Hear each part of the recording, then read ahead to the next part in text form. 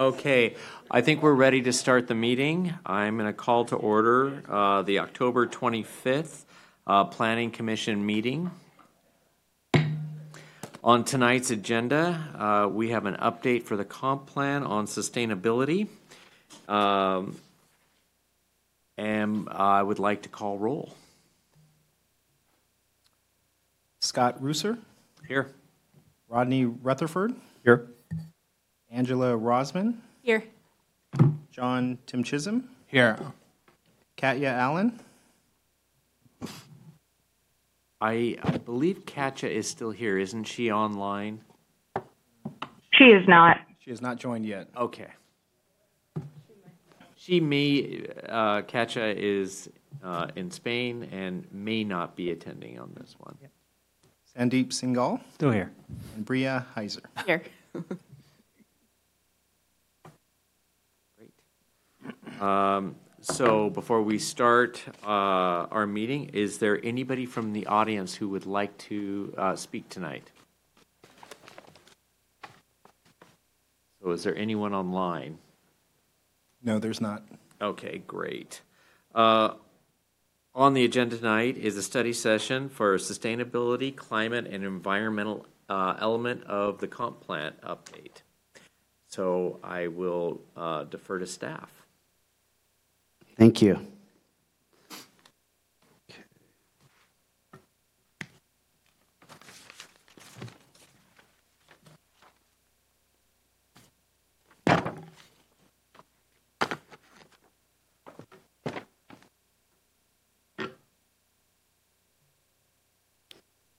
Great. My name is David Barnes, Senior Planner here at City of Kirkland, and I'm going to be giving you a little bit of briefing since the last time we visited back in May on the sustainability, climate, and environment element. Yes. Make sure we're screen sharing over Zoom.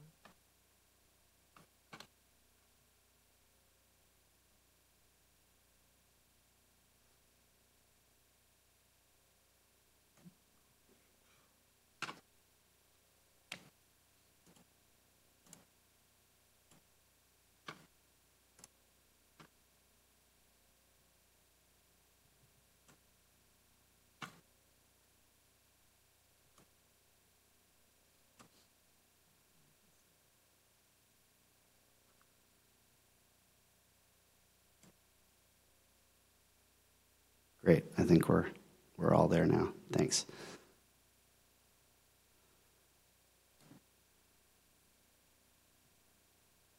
Okay. So tonight, I'm just going to briefly recap our previous meeting, very briefly. We're also going to go over the SCE element, which is Sustainability, Climate, and Environment element. Like to use that acronym tonight, just so I don't have to say it over and over again. And talk about the required policies that we're needing to adopt, and also how legislation is affecting the policies that we're adopting. And the real meat and potatoes of the meeting tonight is the discussion points and getting your feedback about some policies that I've brought forward.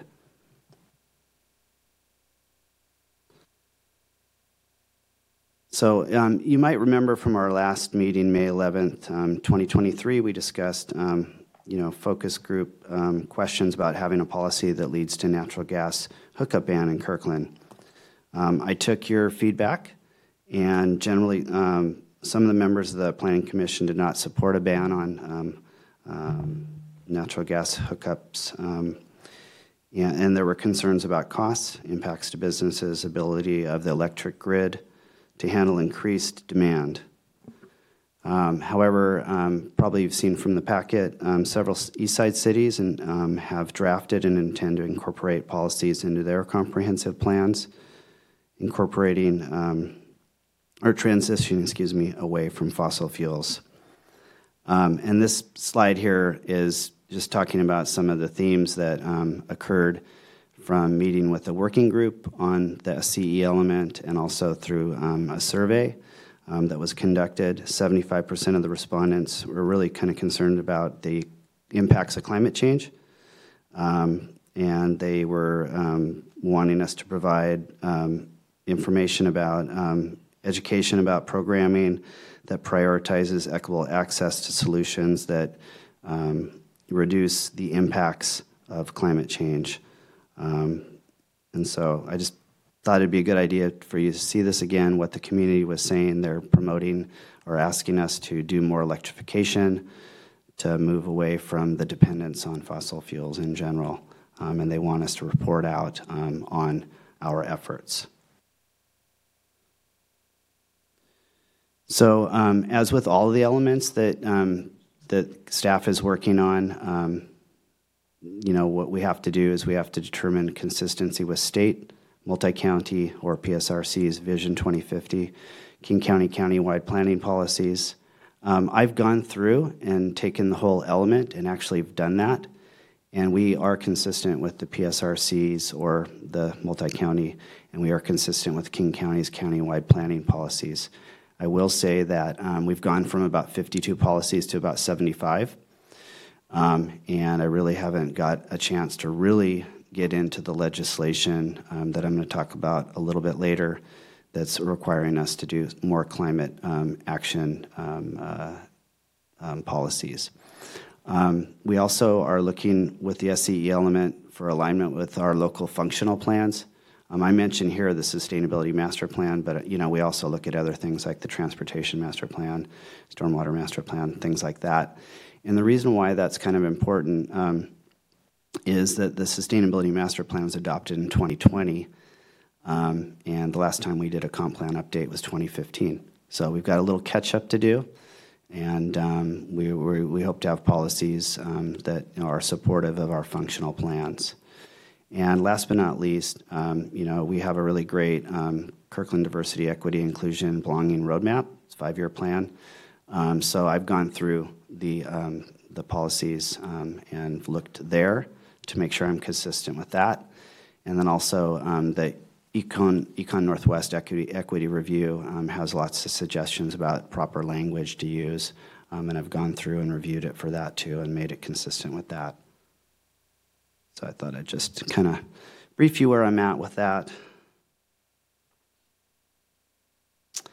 So I'm just moving on to legislative requirements, and in the packet I provided a link to the, it was House Bill 1181, now it's, you know, an extended to House Bill 1181, but basically this is the final bill, and it's to improve the state's response to climate change by updating the state's planning framework. The planning framework really didn't address the kind of the gravity of the issue, and that's why this bill was adopted. One thing that is going to be happening because this plan's been, or this bill's been adopted, is that we're going to go through and make sure that our vehicle miles travels targets, primarily in the transportation element, are updated, and we're going to have to show actions, and that'll probably be through functional plans and how to reduce them. There's always been a notion of vehicle miles traveled and we need to reduce them, but now there's actually percentages, and we're going to have to show our work essentially. I thought I'd mention that because this bill does touch a lot of elements. It touches our public utilities, capital facilities, and of course this element that we're working on, the SCE element, because it's asking us to establish a climate element or sub-element, establish a climate resilience sub-element, and those things are going to be incorporated into this element that I'm working on right now. So if it comes at a time in the future that we're actually required to have a climate element specifically, we'll be able to just pull it out and create its own element on its own. Unfortunately, some of the guidance that I need to completely be in compliance with, the Department of Commerce is not coming out until December 2023. So they're a little bit behind, but that means that I'm just working on all the other things that I need to do and get ready, so that when I get that guidance, I can incorporate it and do what's required because of this legislation. So not to kind of, harp on this, but the reason why you're hearing so much about climate and the impacts and so forth, and you're hearing so much about it in the legislation and even through presentations that staff provides, is that we have some really stringent carbon emission or greenhouse gas emissions, whatever you like, reduction targets. And the 50% by 2030, that's been pretty consistent over the last 10, 12 years. This year, or actually the countywide planning policy and the state policies added a midpoint target in between 2030 and 2050, which I think is a good idea, but they're asking for 75% by 2040. And then this is a really big one. They're asking for 95% reduction by 2050. That previously was 80% by 2050. And I think the reason why we're seeing things really ratchet up is because we're already seeing the impacts. We're seeing the smoke events, we're seeing the heat events. It's happening worldwide. And we didn't think that we were going to see these impacts quite so soon, quite frankly. And, so we're again trying to catch up. And so what are the sources? They're still pretty consistently the fossil fuels being used. Mobile combustion, that's driving cars or transport or whatever you like. We still combusting gas in the home. It's almost a quarter of the fossil fuel use. And, electricity, PSC's portfolio has a mix of about 60% renewables and 40% derived from burning fossil fuels to create electricity. So, this is kind of why I'm here tonight. We're looking at policies to kind of do more signaling our intent about the use of fossil fuels in the city. And the good news is, I guess, on the electricity front, is that the Clean Energy Transformation Act of 2019 requires PSE to have 100% clean electricity by 2045. Okay, but that's quite some time out in the future. But it's in play, so that means that every year their portfolio is getting cleaner and they're getting more renewables. That's great.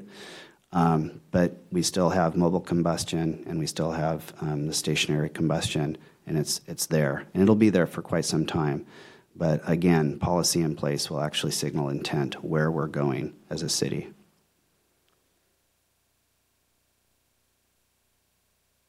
So I thought it would be really good to, instead of just asking you what your opinions are, actually put some options in front of you.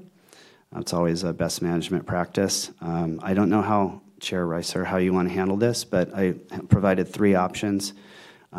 And these are options that it'd be great to get comments on.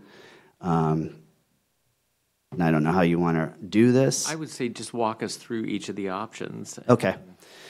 They're not significantly different, but they're a little bit different, so we can do that. So the city and its operations that's the first one, on a community-wide basis will significantly reduce its reliance on natural gas and other fossil fuels to meet its greenhouse gas emission targets, which we previously looked at, and create a cleaner, renewable energy future. So there's no timelines there, but it's talking about reducing our fossil fuel dependence or use, not only in government operations, but promoting community-wide, because that's, wouldn't be good to do one and not the other. So that's option A. Do you just want me to keep going and then okay, great. And the second one, again, with the same pretext here, the city and its operations on a community-wide basis will curtail its use of fossil fuels to the greatest extent possible and evaluate progress annually with the purpose of meeting stringent emission reduction targets. And then I list them out just exactly how they are now. 50% by 2030, 75% by 2040, and 95% by 2050. So that aligns, again, with the countywide planning policy, state legislation, and what we're working towards right now. And it does, provide some dates, which I think is not a bad idea at all. And the third and last option, city will prioritize making changes to its operations, retrofit facilities to significantly reduce the use of fossil fuels, and quickly help the community electrify and transition to the creation and use of 100% clean, renewable energy. So that one, probably there's going to be, as there is now, a lot of education in the community.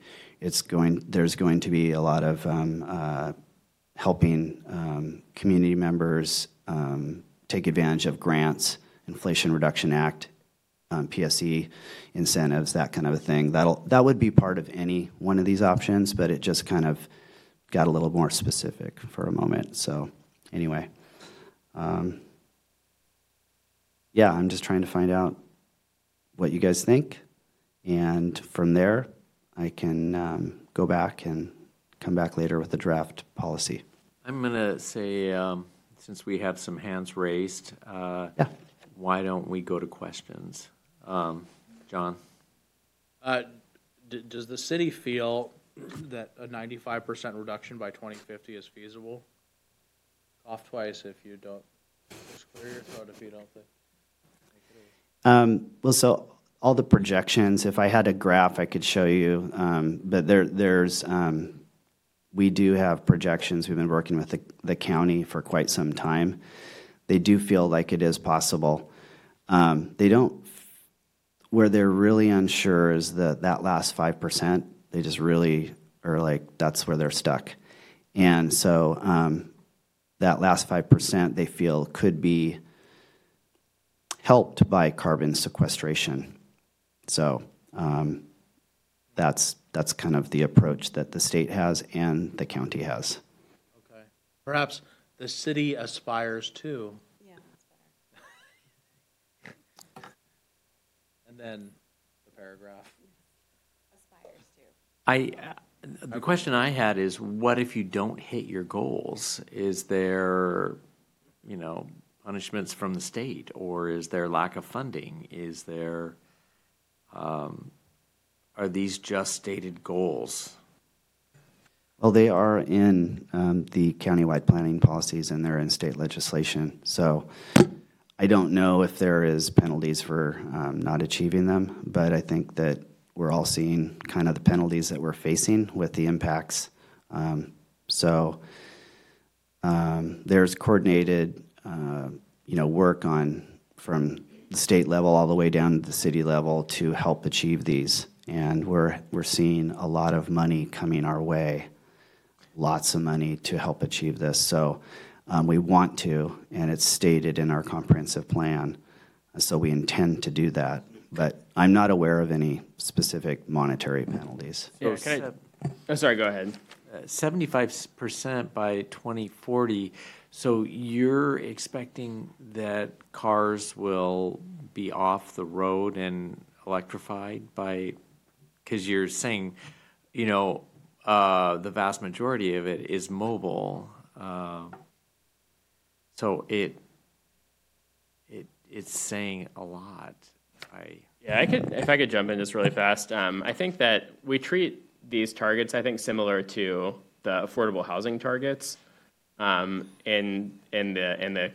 we've been assigned by the countywide planning policies, and that our intent is to have supportive policies that would ultimately allow us to get to these targets, but we are not necessarily beholden to meeting them.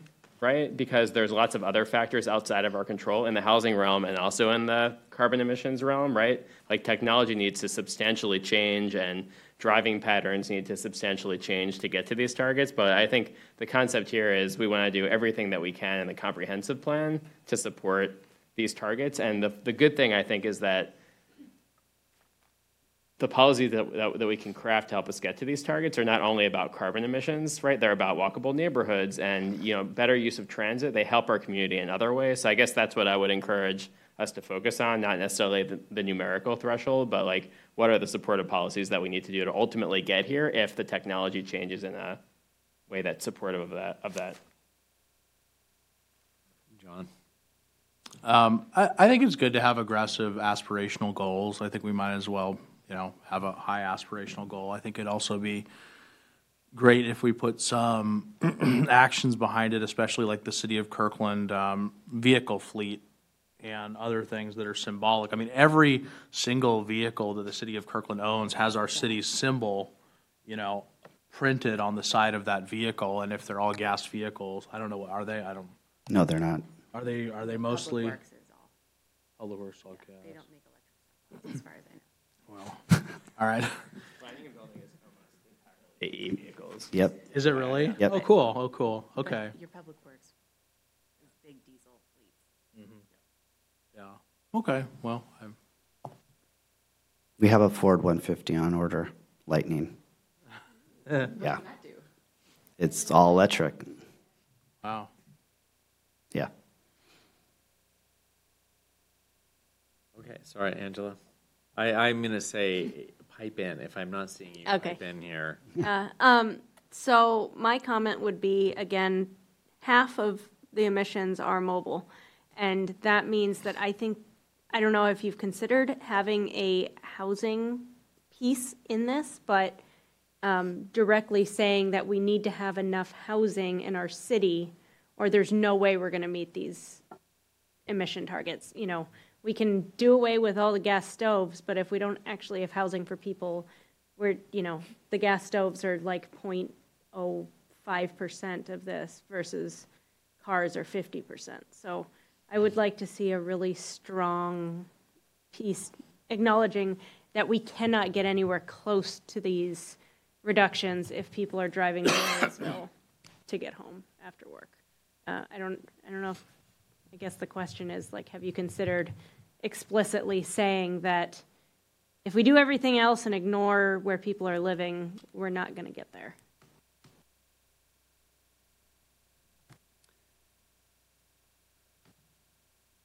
I don't know if I have a real good response to that question or to that comment, but I've noted it. And so we've got to hit our housing targets and we've got to make it easier for people to live here so there's not so much driving going on. But when I talk about, kind of moving away from fossils, you're right, it is not just a gas appliance somewhere. It's cars. And that's really the only way we're going to hit these targets. It's going to have to be a very coordinated approach. So it'll be everything from our operations and everything we do, our fleet, and then encouraging the community. But we have really good EV adoption rates on the east side. It's like over 50% of the vehicles being sold are electric. But, in order to support that, we have to have the charging infrastructure. And so that's the next thing we're tackling. And then working with the local utilities to provide the electrical capacity to do that.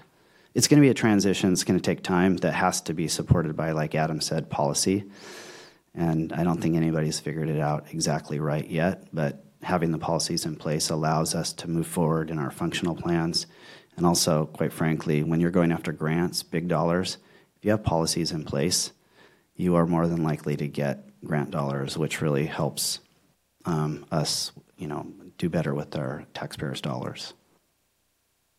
Great. Bria? Angela, where is it with the legislation with California right now and their ban on natural gas that was repealed? I don't know if there's anything new since we talked about it. Okay, I just don't want to get into a place where we're saying 95%, and to get to the 95%, we're just going to have one source of energy, and then we get ourselves into a situation where we pass legislation that gets us into trouble, that legally gets repealed, that gets walked back, that gets made into code, and then has to be, revised code, and that's all I worry about, is just making the gas ranges evil. And it's when it's mostly cars. And I think we're really depending on the development community to do this, because retrofitting a house, no one's going to voluntarily do that. You might get a stipend or something from PSE or whatever we're doing from the state, but it's going to be a small amount, and it's not worth the headache of having to retrofit a house to be only electric. Well, there should be incentives. There should be incentives in this that when your appliances wear out, that there has to be a benefit to the homeowner just that not- they it's not enough. go to a electric furnace or an electric range instead, and I don't see how the city can, unless it is state and county providing incentives. I'm assuming it's like a Puget Sound Regional Alliance thing, but it's going to be like an $800 rebate on like an $8,000, new thermostat and everything that goes with it. Not to mention, you have to redo conduit. That's another issue too.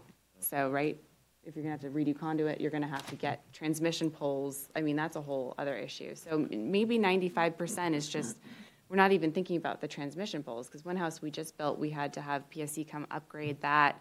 And PSC is horrible. I mean, we waited on them. No, I'm sorry, they're overwhelmed, and they don't care because they're a public utility.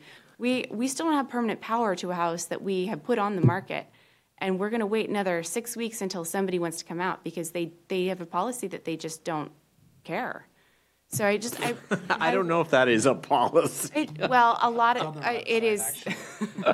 They're a conglomerate. So I'm just concerned as we go along with this, having a 95%, when that's just not feasible from so many dimensions, especially just from the practicality of PSC showing us that they are up to the job. I mean, that's a whole other problem. If we're not getting permanent power hooked up to new construction in any decent time frame, it takes 3 months to get it done. I don't know. Okay, Rodney. So I have a question. I don't know if you'll have answers, but so I know. So I've read that unburned natural gas is about, I read somewhere like 80 times more, has a warming effect that's 80 times greater than burned natural gas. And I'm wondering, is there a sense of how significant that is in the larger picture? Because we could, make great inroads on reducing this, but if we end up even with like a 1% leakage rate of unburned gas, that still would end up being, close to half of the warming effect from natural gas, just in the unburned effect, the effect of the unburned gas. So I don't have a sense of, is that significant? If it is, that would be a significant influence to me on like how we approach this problem, how we approach this situation. Excluding that, I would lean away from a prohibition, have a preference more to aligning economic incentives to reflect the negative externalities onto those who burn fuel, and then use the revenue from that to help fund the transition to more renewable sources, especially for those who have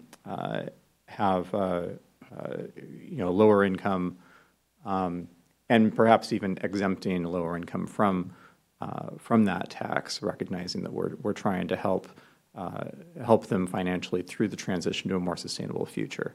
I mean, this is admittedly more into the strategy of how we achieve some of these goals.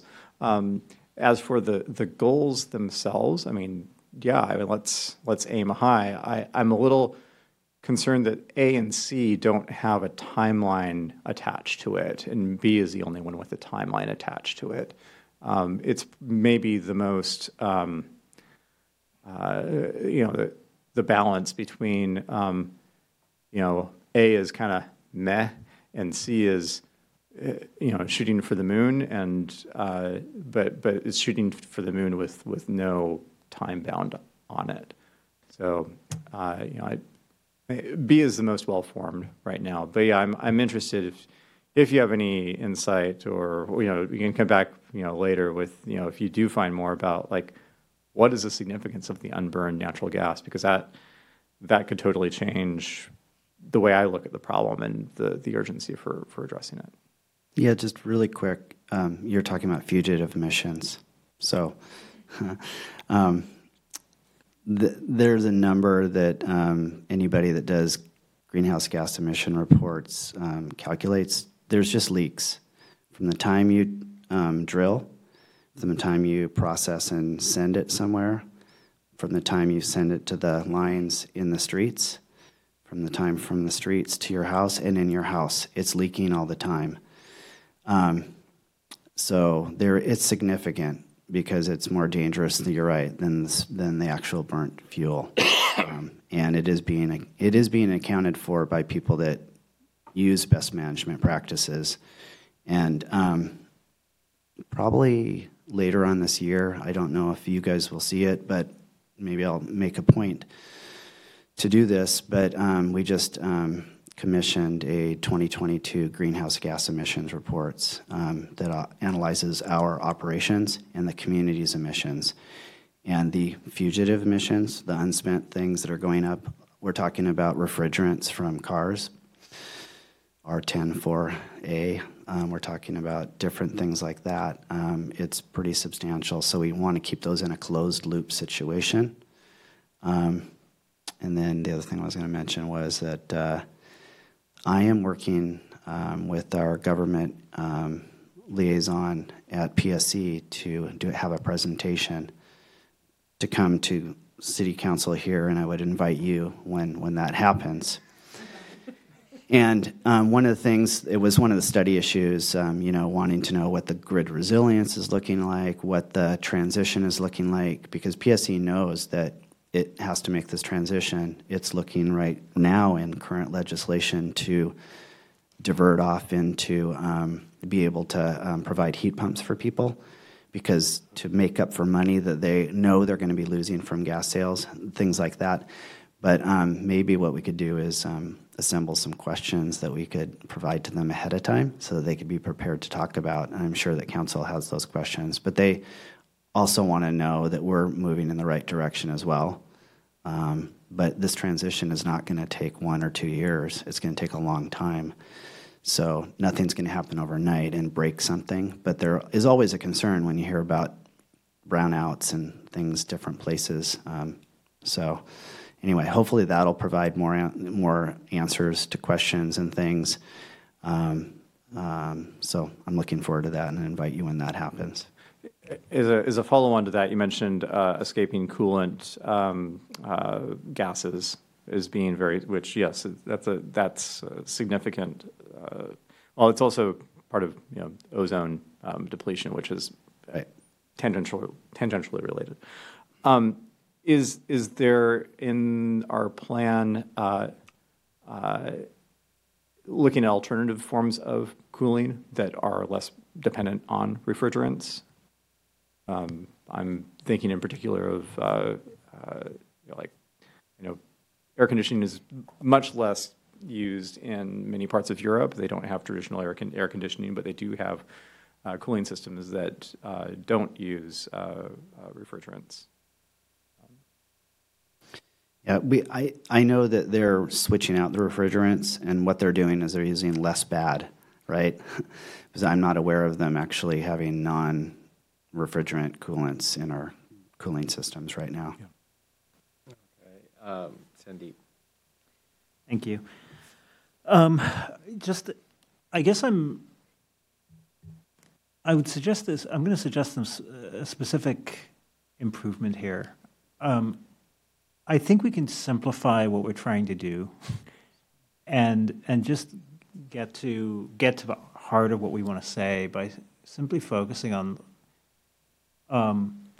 We want to significantly reduce our reliance on fossil fuels and reduce our greenhouse gas emissions. That covers both we don't want the inputs to come in and we don't want the outputs to go out.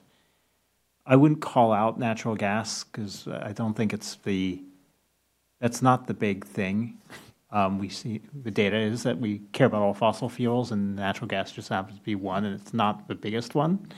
And I think we care ultimately about emissions, not just the use of fuels. That covers the leakage things. But the thing I would add to number one is the explicit discussion about annual monitoring of progress.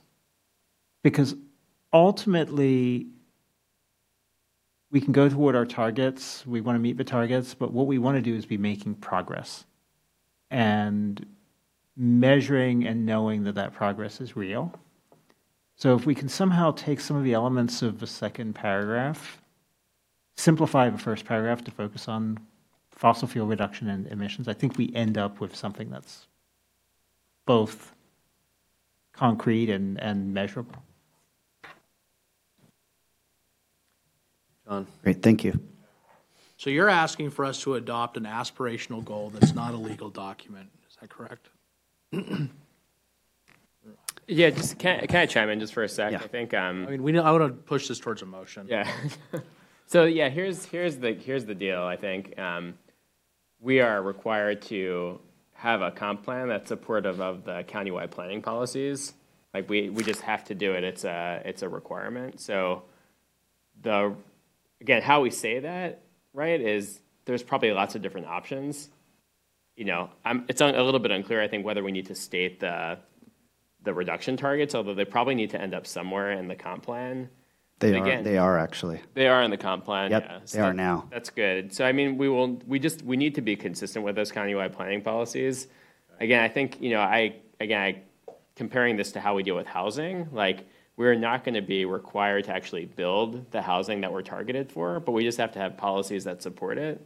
Because a lot of stuff is out of our control. So I would just encourage you guys to focus on overarching policies at the comprehensive plan scale that get us there. And a lot of that is housing in the right places and transit accessibility and not necessarily the burning of natural gas. So I think your comments about, not focusing on natural gas are well taken, and we can craft a policy accordingly.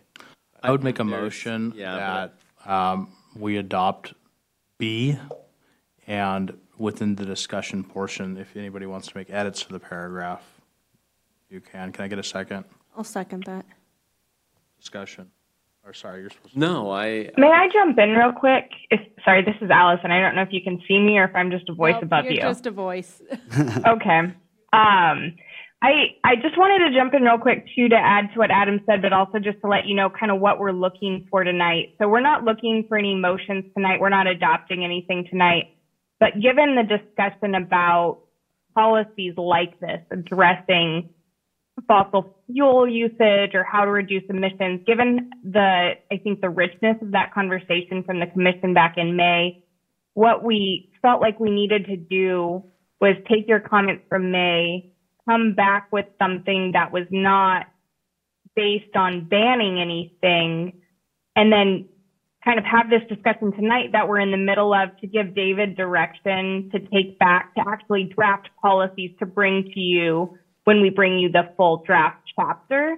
And so I think the discussion you're about to have will be helpful to us, but I just wanted to make it clear that we don't need a motion or an adoption of anything tonight. This is to go back to the desk and start drafting out that full element for you to look at when you have everything in context.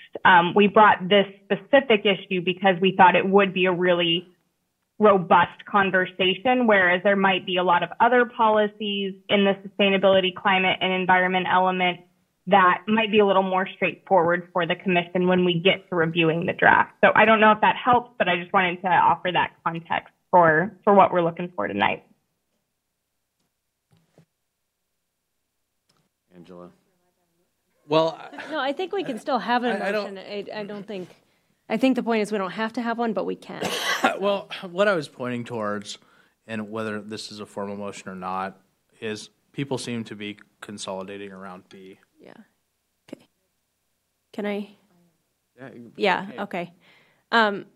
So specifically on B, but my background is in environmental science. That's my degree. And back to what David started this evening with is that a lot of the things that I studied in college, we were told were going to happen in 2050 or 2070, and we're seeing them happen now, which is really freaking terrifying. And I may get bogged down in some of the like minutia and all of that, but I want to recognize that this is like the greatest threat to Kirkland and the globe in the next decades. And so having these really intense goals, while they're going to be very, very hard to meet, if we want to have a resilient community in the decades to come, we have to do it. And that is both with, we need to figure out housing. We have to do it because otherwise we're not going to hit anywhere near these goals. And while we're going to hit with regularity 1.5 degrees Celsius, every 1/10 of a degree that we don't hit will be a huge ramification to populations all over the globe. So I don't want to make it sound like my pushback against a ban of natural gas right now as something that is saying that this is not like the central conversation we need to be having. I came to housing as an understanding that that is the place that we can make the largest impact on climate and on emissions. And I think we do need to take this really seriously. I realize this is aspirational, but, you know, a decade ago, 15 years ago, it would have been really encouraging to have these conversations like we are today.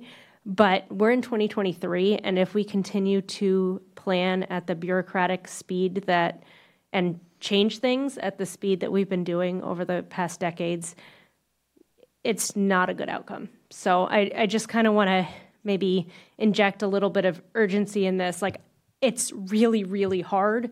There are a lot of pieces to this, but if we don't do it, it's going to be really terrible for, you know, our kids when they're grown.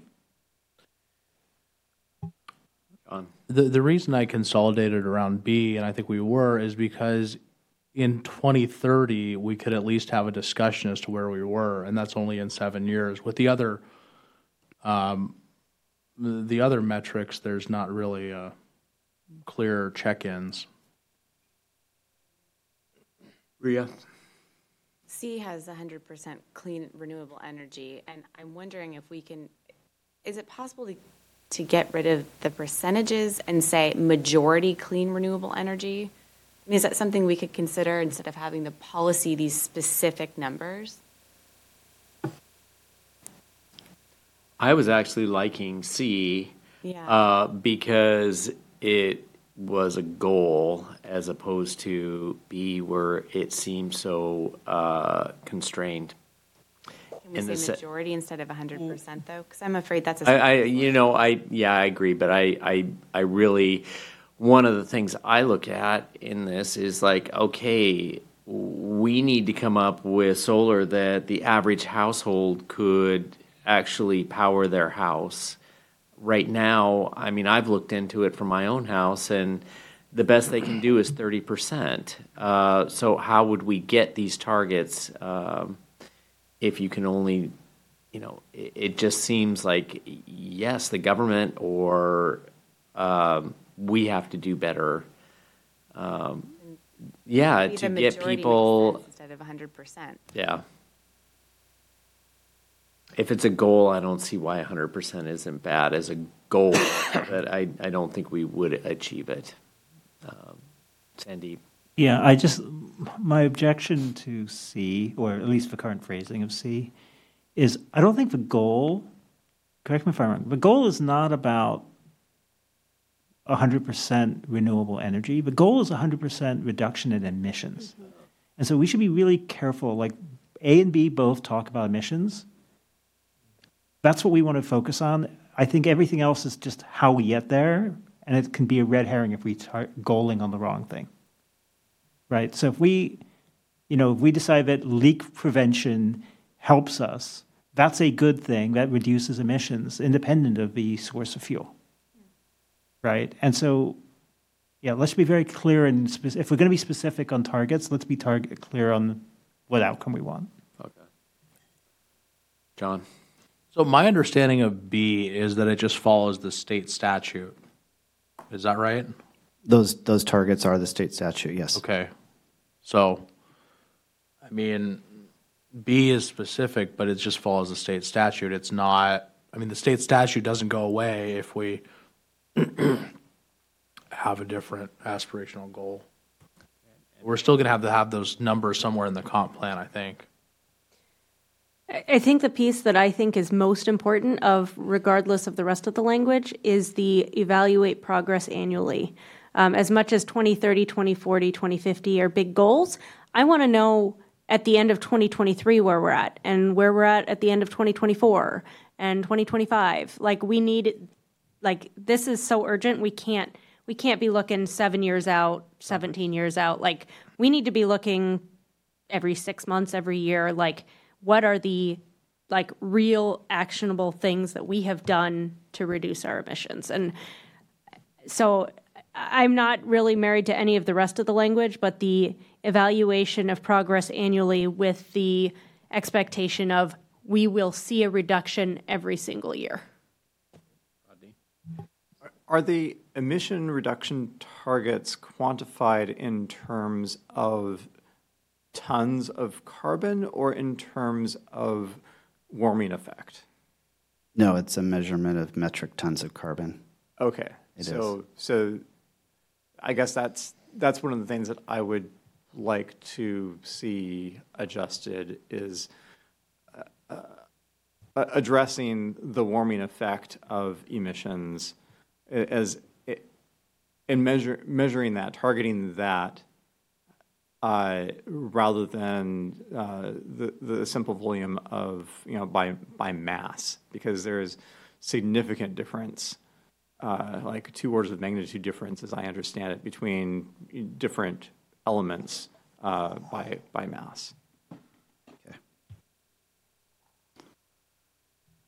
Just so you know, too, that like every 2 years, we're actually doing community-wide, and annually we do greenhouse gas emission reports. The annual ones, we've got it down to a science, and we're recording things every year, and we're getting better. But there's things like the fugitive emissions, like the refrigerants and things that are just doing that. And there's commuting, like flying and travel and things that maybe weren't considered before, and they're there. We're considering those now. The community one's a little bit harder, but we found that working with a consultant that we can actually turn it around pretty quickly. And they've got their pulse on everything you're talking about. And you're right, we do. That's the purpose of doing those reports, so you could just know from year to year, oh, what happened here, or wait, this is really great, this is happening, this is working, let's do more of this, to keep those numbers going down. So I agree, and there will be, regardless of this policy, there is things in place to do that reporting. But annually for the community is a little tough right now. But it would be great if we could get to that point. But oftentimes, you don't see a ton of difference from year to year. It's maybe every few years. So right now it's 2 years for community-wide and 1 year for government operations.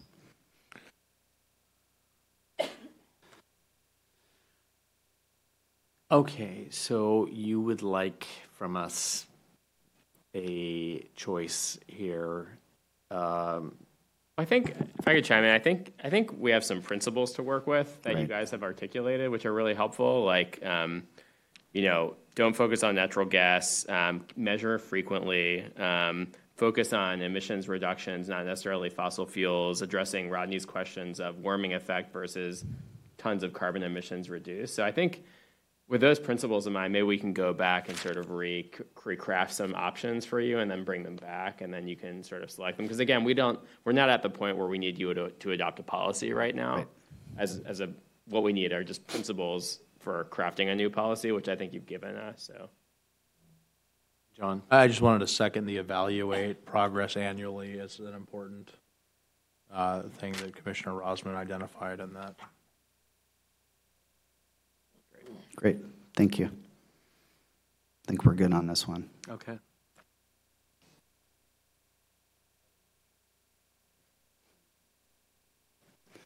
Okay. Okay, do we need to vote on it now, John? But then I have Nay. to make a motion to extinguish the motion. Okay. Okay, we're going to move on to, there was a study issue, I think it was number 6, that looked at taking sustainability components from the Northeast 85th Street Station Area Plan and making them available citywide, essentially. So this graphic right here talks about what did we adopt when we adopted the station area plan, and some of those sustainability components are the high-performing buildings, which I think you guys probably have heard quite a bit about because we actually adopted high-performing building standards back in '22. And it also came up again when the station area plan got adopted because they made it the minimum baseline requirement. You must do a high-performing building and the 7 performance measures. And I can go over them if people want to hear them. Also, there's a minimum green factor. That's, it's a measurement model that shows how much green materials that affect how much stormwater is staying on the site. And so this graphic here on the right is actually a really good one because it shows like green roofs, it shows green walls, it shows green detention systems and trees which take up water. It also shows in the very center there on the bottom, looks like a classroom almost, but it really is an outside area where you have pervious pavement that infiltrates. So the green factor is required, as there's a minimum factor that is required at the station area. And then if they're in the station area, if you go above and beyond the high-performing building standards, then you get some additional incentives. And I haven't seen that yet because we haven't had any buildings yet that have come through. But we do have a building that's coming through outside of the station area in Bridle Trail Shopping Center that's going to be employing the high-performing building standards. And then on the green factor, I don't believe that there is any, additional incentives until you kind of get into that second bullet point under adopted incentives, enhanced the ecology of the site or increasing the habitat of the site. So anyway, those are the two major sustainability components of the stationary plan. And the study issue was considering bringing that as a requirement of some kind citywide. And so at least tonight, we're not going to focus on a policy. And I think that you're aware of that from the actual packet.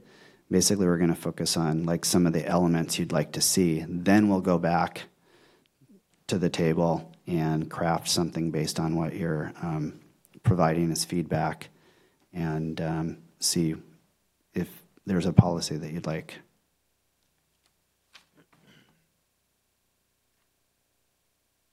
I think there's some hands raised. I don't. Okay, I'm sorry. I was. It's okay.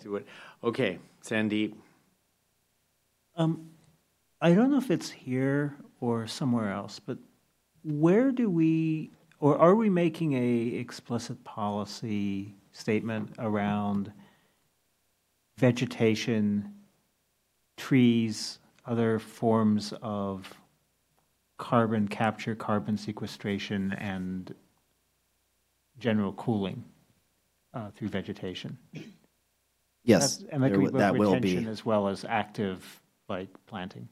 Yeah, some of the aspects you're just talking about are talked about in our urban forestry management plan, and definitely there's quite a bit you're gonna see some policies around trees, around carbon sequestration, around the stormwater aspects of it that'll be in the draft policies when they come. So this would be in addition to whatever codes are required now that we require. And this will apply not just to city land, but as a set of policy language directed toward how we want to build either incentives or requirements for private development. Right. This is saying, hey, we've got did some really great research. We've adopted some requirements in the station area. Do we want to look at kind of opening that up citywide? And so we would. I'm going to go over the elements in a moment, but we would craft a policy that would suggest how we would do that if we were going to do that, if that makes sense. John? One of my concerns about the station area plan is that it happens and starts to materialize in the 2020s and not, in 2030s or 2040s. And I would just want to be really cognizant of any policies we enact that would increase developer costs and thereby reduce the likelihood of development. Interest rates are at 7 or 8%, and the developers that are going to build the residential part of the station area plan, we're going to have to attract them, not repel them. And that's just my overall comment. Yeah. Are we able to wait and see at all what happens with 85th and whether there's developer interest? Because we've got, like John's saying, we have very tough,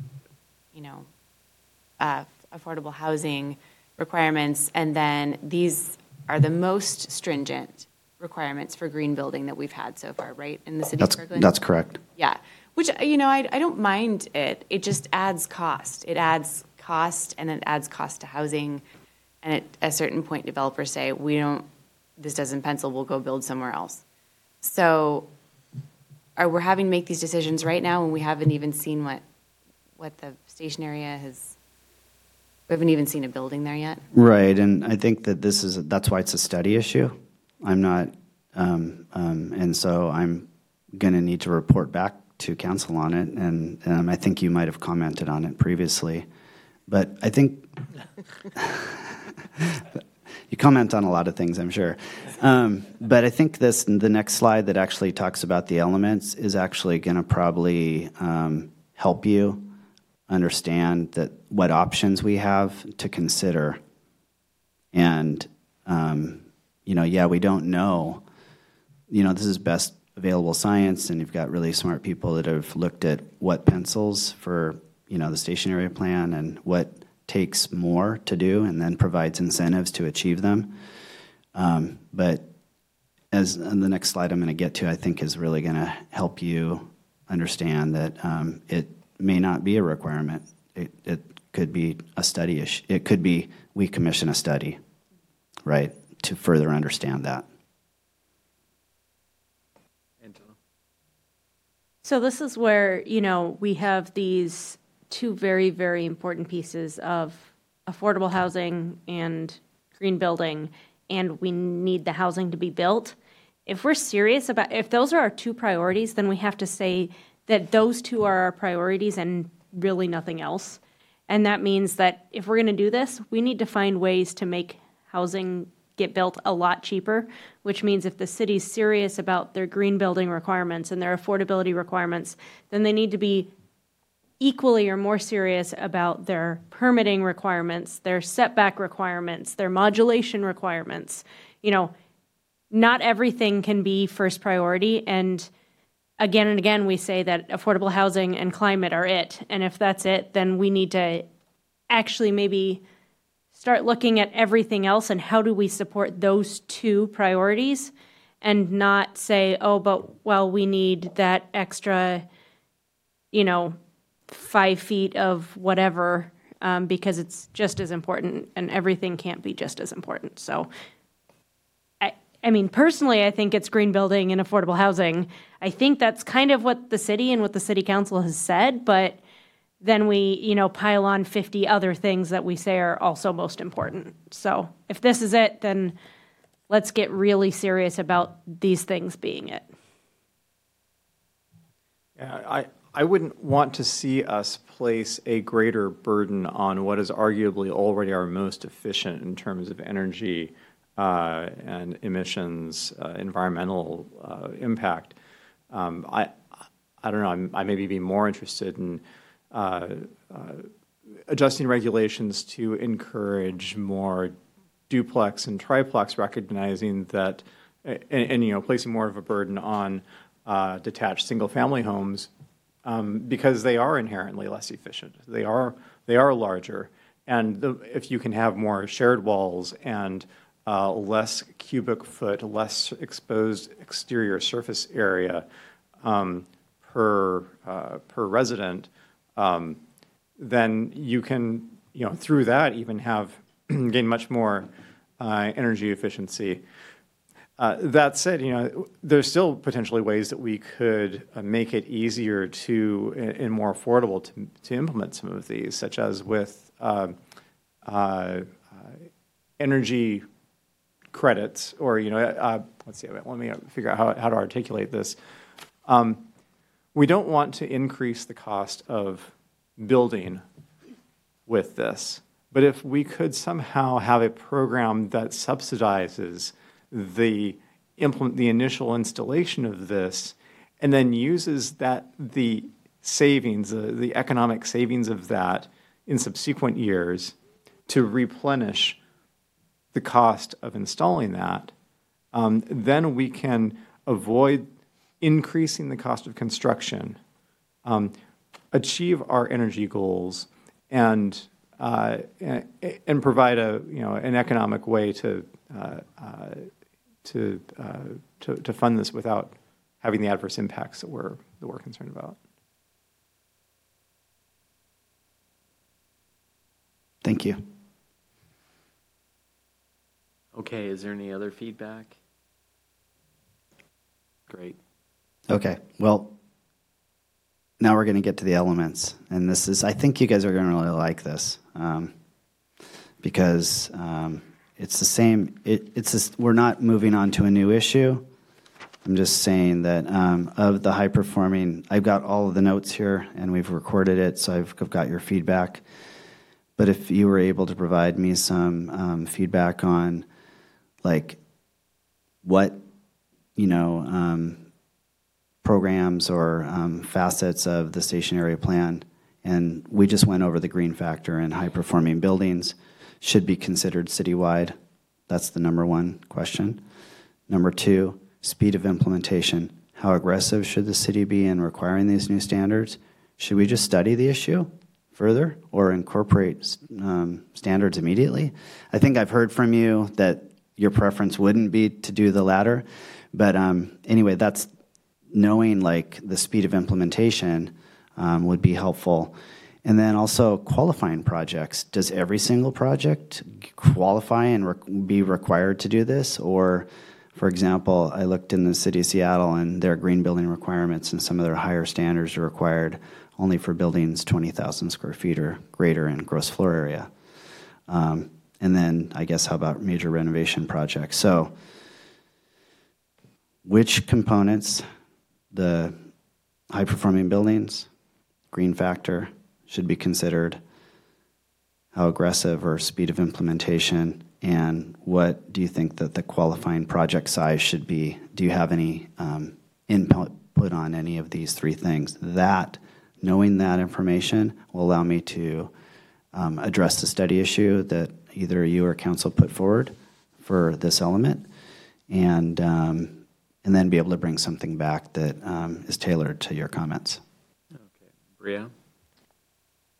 Yes, I think we study it. We haven't had an actual project built under this yet. I don't think it's prudent to put into legislate or pass something that we don't even know can be built citywide. The other thing, I don't believe we should be requiring this for all projects, because if we're just talking about permitting, you now require that for cottages, for, I don't even know how you'd make it on cottages because the roofs are so small, you couldn't get enough solar panels on there to even get energy credits. So I don't think it makes sense for low density. I don't think it makes sense for mid density. Other than we have a lot of requirements right now for low density. We usually get our energy credits for 20 different solar panels on some of the bigger projects. So there's a lot of requirements already that add a lot of cost, but we do them. I think if you're going to ask for an additional level for just residential small projects, it's going to add so much time in terms of permitting and just adoption from the builder standpoint of understanding what they're supposed to be building, and from the architect and from the civil engineer. So I really would say be very much against that. Keeping in mind there's still very stringent green code, energy code already required. John? I think if we're going to get serious about the station area plan, we would have to look at it differently and maybe have a developers roundtable where we invite 5 or 10 developers from the region that build this kind of stuff. I'm not in this space, but we invite 5 or 10 developers to this table and have them tell us what they need to be interested, instead of the era of us being able to say we're going to require you to do this, this, and this is really over.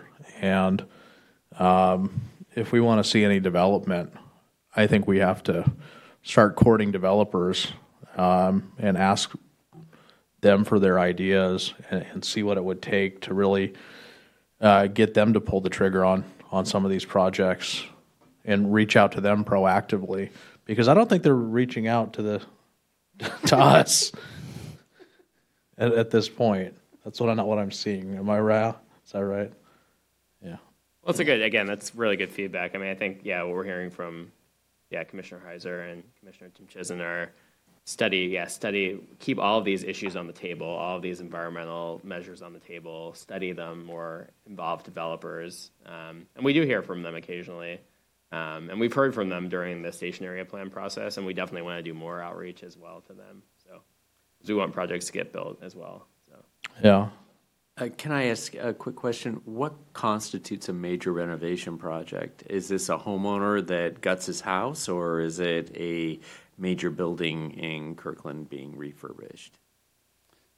Well, that's a good question. I mean, I know how it is determined when you do a permit.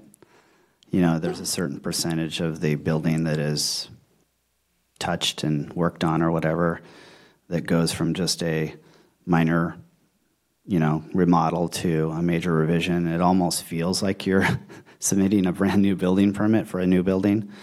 So, this is just an additional question. How about renovation projects when we're considering this? Should we also consider renovation projects? And I really can't give you an answer on a percentage of that being touched or whatever at this point, but should we consider it? If we're looking at it and studying it, should we look at remodels as well? I think that's what it's saying. Okay, Angela? So I'm going to say that I would like to see these happen as quickly as possible. However, with the caveat of how do we reduce the cost of building the housing so that we can get this in a financeable way. So yes, we need to do this as quickly as possible, but only if we have figured out the flip side of how do we reduce the building costs at the same time. Not impossible, a lot harder, but if we're serious about this stuff, then let's be serious about how we can actually make it feasible so that we see the projects happen. But, back to this is a climate emergency. We need to treat it as such, not just on the writing of new requirements, but on, digging really deeply into the city process and how do we do both? Thank you. Sandeep? So I don't feel like, I think what I'm hearing, I think the consensus is we don't know enough to be able to put anything in place immediately. But I do think, I think there's a study. Right. But I do think that I wonder if we can actually explicitly set a target date for getting to a set of enforceable policies that move us forward. And I don't know if that's 18 months or 12 months seems very quick. 18 months seems possible. But I think if we don't force ourselves to be very explicit about when we want to do this, then this could just drag on. This will be another tree code. And I really don't think that's what we want. Thank you. Yeah. I just want to say about major remodels, so that would be basically, you can even start with just a kitchen. Weren't we just saying we want everyone to be retrofitting their kitchens to be all electric? Well, if we're going to also adopt all the green energy code from the 85th area to a major renovation, we're now asking that homeowner to not just do their kitchen, but to redo their roof because they've got to do solar panels on it. So I just think that's a slippery slope. I don't think that makes any sense.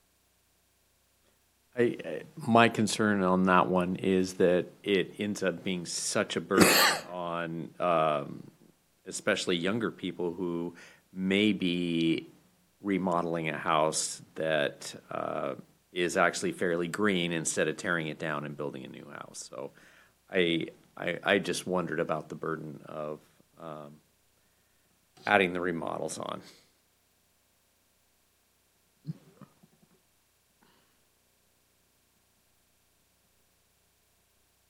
And some of that is up to what the city comes up with, because again, I realize, well, then there are developers who are taking a house down and leaving a wall so that it's a remodel.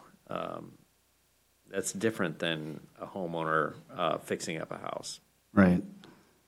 I think it would be interesting in a study, for example, if that's the direction we did go, is that we're asking the developers from the region, what do you do for remodels? There are specific developers that deal directly with remodels, and getting that feedback is pretty important. They may just say, like, let's not touch, the smaller buildings or whatever for this kind of a requirement. And that would lead us to potentially larger buildings for this. But, I think that the study could do that, would help us know that information. So I think I got what I needed. Great. So, I will take the feedback I got from tonight and talk to management staff, and we'll come back. I'm probably going to be one of the first elements to come back, because I was the first element to come and provide an update. And that I'm targeting January 2024. It might push a little bit, just depending on if Commerce does get that guidance that I need or not. But I'll take your feedback and make sure it's represented well. So thank you. Great. Okay.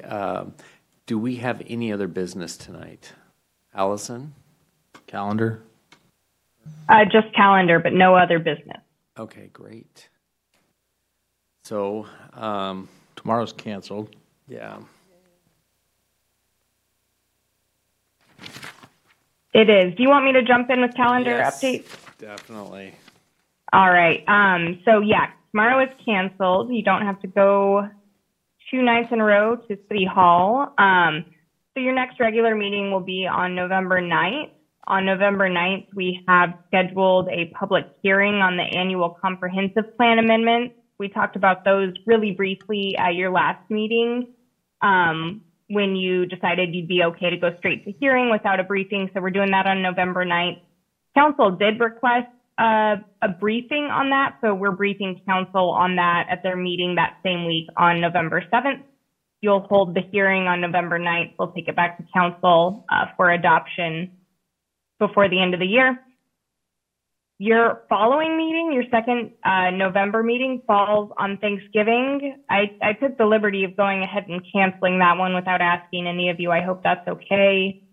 After that, we have meetings scheduled in December. Oh, sorry, did I miss that comment? No, go ahead. It was just sarcasm. Oh, okay. I'm sorry, I missed it then. Your December 14th meeting will be a briefing on a couple more comprehensive plan elements. I did want to check in with the commission. Your second December meeting is scheduled is on December 28th, which is the Thursday in between the Christmas and New Year's holidays. We have not put anything on the agenda for that. We do have items we could bring, but I wanted to do a quick poll. I can't see hands, so maybe Chair Ricer, you could help me by asking the commission how folks feel about holding that meeting or not. I'm seeing a lot of head shaking no. In fact, it looks fairly unanimous. Okay. But I'm happy to be there.